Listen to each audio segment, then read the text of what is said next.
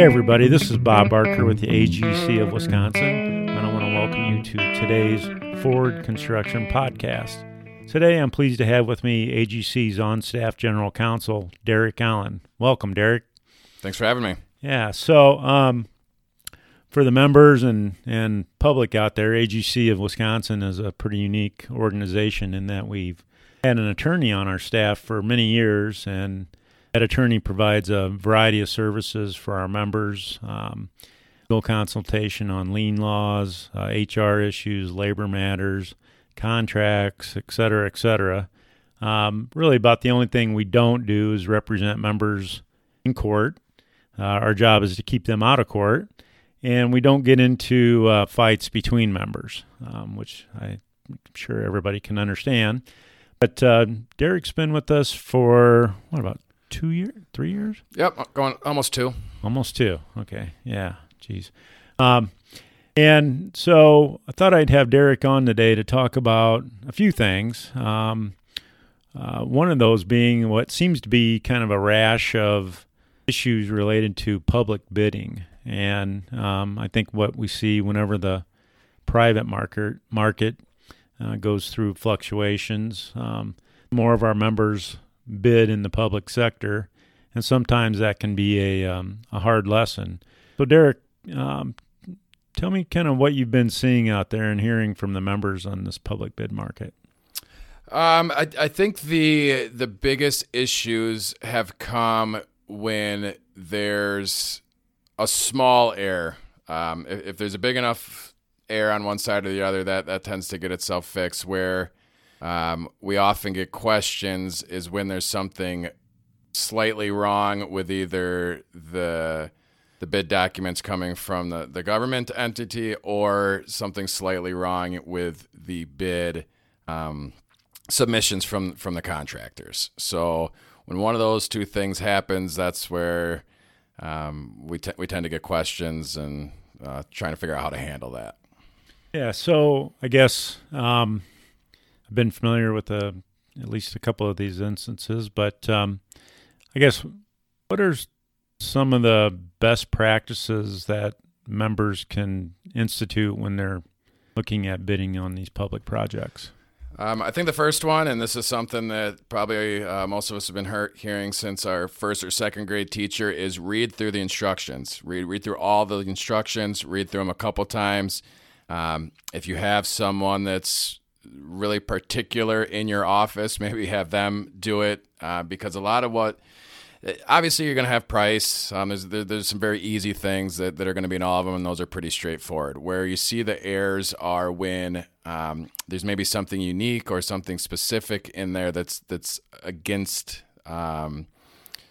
what might have been in there the last time, or what might have been in there for a different owner that's a little bit different. So make sure that you're following all those instructions, because the last thing you want to do, obviously, is have the best bid, be ready to go, and your bid gets thrown out because you added a document you weren't supposed to, didn't add a document that, all things considered, is pretty minor, but it's part of the instructions.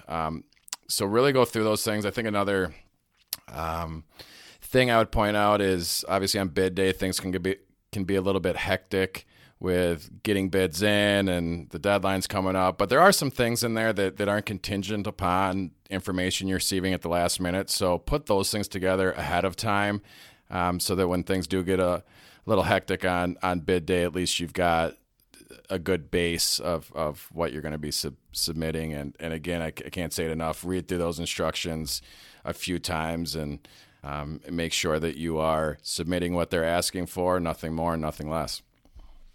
Yeah. So generally, how have these issues been getting resolved? So something that's a little bit tricky with this is a vast majority, and this would include conflicts really anywhere in society, but especially with public bidding, is most are resolved outside of the courtroom. So with a lot of these things, you can't really point to a specific court case on how to handle it when someone doesn't quite dot the I or cross the T that they're supposed to. So there are a couple ways. One is Get in touch with the owner, with that government entity. They have some discretion. So one thing to do is if it's a minor error, what you think is a minor error, get in touch with them and discuss it with them because they oftentimes are trying to do the right thing.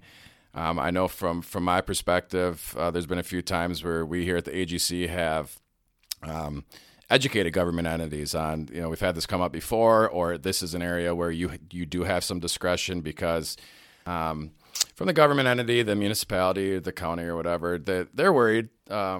Like anybody else, they want to CYA. So if you can educate them on what the law is and what those where they have discretion, where they don't have discretion, then sometimes they can be more confident in the decision making that they have to make. Yeah, I know that we've learned the hard way that public entities have some discretion, but so in general, what are the responsibilities of the public entities with relation to letting their projects? Say I know they're different for differing public entities, but I guess starting with municipalities. So municipalities and most state entities, they have to publicly bid, and there's exceptions to this, but generally speaking, they have to let out for public bid any construction project over $25,000. What they can't do is if they have a $250,000 project, break it up into 10 pieces. So you got to take the project as a whole. But anything over $25,000 has to be publicly bid. And then they have to take the lowest responsible bid. And lowest and responsible are two different things. So lowest is easy enough to figure out. Responsible is where things can get a little bit tricky. So from the public entity's perspective, they're usually better off defining responsible ahead of time so contractors know what they're getting into. And as you can imagine, it can be some very specific, highly technical projects where you really do need to have some expertise so they can lay those out. We consider a responsible bidder someone that's done X amount of projects or handled projects of this size or has been in business X number of years. There's a lot of leeway given to any given entity on what they consider responsible. There's not a checklist that's going to work for every group. And as you mentioned, the courts are very give a lot of leeway to any given entity on how they want to define responsible. But if they are going to use responsible as a way to disallow bidders, they should define that very well in the front case or in the first place. Lowest, that's usually not too tricky. That one's easy enough to figure out with the bids themselves. So if I'm Parker Construction, I bid a general contract for a municipality, public entity, I guess other than the state because they're a whole nother animal. And I'm the lowest bidder, and I think I've done everything right. And they award the project to another bidder who had a higher bid than me. What's my rights, I guess, as the low bidder? So your rights are and again, there's some slight difference, but in most cases, you have 5 days within either finding out who the bid was or who the project was given to, or sometimes they'll issue what's called a notice of intent to award. So they'll say, hey, here's who we consider the lowest responsible bidder. When that happens, your clock is ticking very, very quickly. So you have 5 days to file or send a notice of intent to dispute the award. So you got to do that within 5 days, and then within 10 days, then you file your actual dispute. So that's your process. But if you think that there is some gamesmanship, some fishiness, something not right with the bidding process, you got to get moving very quickly. Either contact us or your own private attorney, because the last thing you'd want to do is have a good case on that, but you either wait too long or there's some technical defect in your dispute. But the key thing is you got to get moving very quickly. Yeah, and I think members, like you said in your opening statement, when it comes to when they're actually bidding the project, they need to read the specs and they need to understand those. And if there's anything out of the ordinary in there, they should consult with you, their own private legal counsel on that. before the bid, maybe, right? Yeah, or the owner. Or the Go, owner, hey, this is something that's I think you're going to have questions on. Maybe you guys want to clear this up before it's bid out. Yeah, and maybe, I know we had one recently, this exact case where there was some question on the project and in the specs, and one of our general contractors asked the architect and didn't necessarily get the best advice from the architect. It ended up in good favor for the member, but they should consult with the owner and keep the owner apprised and keep you and or their own legal counsel apprised too as they go through the process. But so switching gears a little bit. Well, I guess before we leave that, I just want to make sure that all the members know that, as they go through this public bidding process, that, Derrick Services and AGC is available to them. And if we can't answer the question, we do have a resource of attorneys that we reach out to on occasion. And we'll help the best we can to keep them in the game and out of trouble. And we're going to switch gears here a little bit to a more exciting topic, and that's called job site disputes. And we've been seeing more and more of those, and it's only going to get worse, in my opinion, of picketing and union picketing, hand-billing, the blow-up rats, blow-up pigs, blow-up cockroaches now. That was a new one. Just saw that one for the first time. Yep. Yeah. And so I believe, Derrick, didn't one of the first things that came out in the Biden administration is that they put the green light back on Scabby the rat and all those blow-ups? Scabby was on the ropes during the Trump administration. There is a general rule that obviously speech is okay, but threats are not. And under the Trump administration, they were arguing that a giant blow-up rat was more of a threat than speech. And the Biden administration has decided that it's pretty clearly speech, so Scabby will live for at least another 4 years. Yeah, what are they calling the cockroach? Cocky? Jeff? I don't know. Kind of like people are naming their dogs, right? Human names. Well, I was just referring a little inside joke there with our office. Oh, okay. No, I'm not sure if the Roach has a name. I'd have to check with all right, their union counterparts on that. Yeah. Well, I guess the really, disturbing, I understand the unions have their own job to do and everything like that. But, the public perception related to it, the perception of the industry, I guess, my experience here in Wisconsin has been that union general contractors and union MEPs, open shop MEPs, certain open shop, just general trades contractors, the job sites have historically been mixed.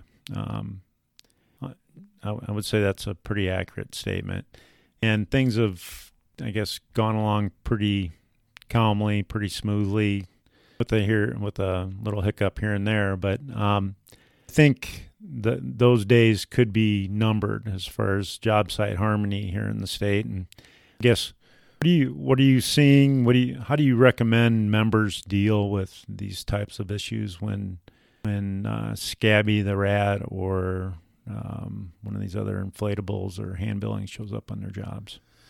I guess I'd make 2 points. One is there is when those start showing up or there's picketing, there can be a very strong feeling that you want to do something, that you want to react strongly to countervail that. And I think in a lot of cases, probably the best way to handle it is to just let it be, let it go. If it's not causing a huge distraction, just kind of ignore it. It's like when my brother was punching me when I was little, my parents would say, he's just trying to get a rise out of you. Some of them are just trying to get a rise out of you. So if you just let it go, let it burn out, that's a way I think that's definitely a consideration to have. And I think in a lot of cases it'll, the Scabby will be out there, the picketers will be out there, but after a certain amount of time, they'll both go away and you can move on. The other thing you need to make sure is if you do need to take proactive action, either because that's just kind of what you want to do, or things are reaching a level where they're just not sustainable out on the job site, is you need to have a very clear idea of legally what you can and cannot do. So you either should contact us at the AGC or your own outside counsel before you're going to take any action at all, because hand billing is treated legally. It's treated different than picketing, which is treated differently than scabby or the roach and those sort of things. So you want to know what you can legally do. With picketing, for example, you might set up what's referred to as a dual gate system. So under the labor laws, a union can only picket a primary employer, which is essentially the entity that could hire their tradespeople. So if, let's say, the plumbers union wants to picket, they can only picket a plumbing subcontractor. So what you can do is set up a system on the site where everyone else uses one entrance, but the plumbers use a different entrance. And then by doing that, you've isolated where the plumbing picketers could be. So that would be, that's a very common thing that you'll see, is setting up a dual gate system. And again, that's something that we have a lot of experience in, so you can contact us about the ins and outs of how to do that. So again, the two choices are kind of do nothing, just recognize the right that the union has to make themselves heard, and just kind of wait it out. Or if you want to do something, most commonly a dual gate system is what you'd be looking at. Yeah, and I guess those that have been involved in dual gate systems in the past understand their limitations, and sometimes they can be effective, but it's a real issue that's, I think, only going to get worse, especially if this PRO Act passes, where the unions can picket anybody they want to, anytime, any place, and all that other good stuff.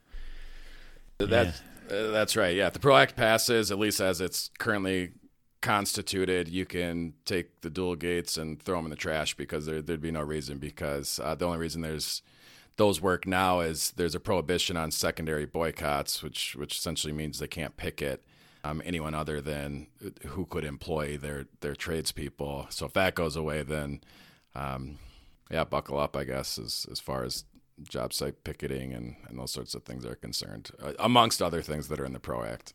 Well, the other thing that's in there is it eliminates the prohibition against hot cargo agreements, which is basically that right now a union can't force a contractor to work or not work with an entity that is not performing job site labor, but is maybe supplying materials to the project. So it's going to be really interesting to see what happens with that.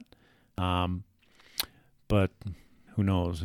It all depends on the filibuster, right? So we'll see what happens there. Exactly. But anything else going on job sites the members need to know about? That any kind of issues? Just like you mentioned at the beginning, we're here to answer any questions people or members have, whether it's public bidding, dual gates, HR issues, disputes, as long as it's not disputes amongst our members. We're here, so don't hesitate to reach out. And your email address is? Derek, DEREK, Allen, ALLEN, @agcwi.org. And our office numbers are 1-800-362-8022 or 608-221-3821. So, Derek, thanks for joining us today and for being part of our AGC team. Thanks, everybody.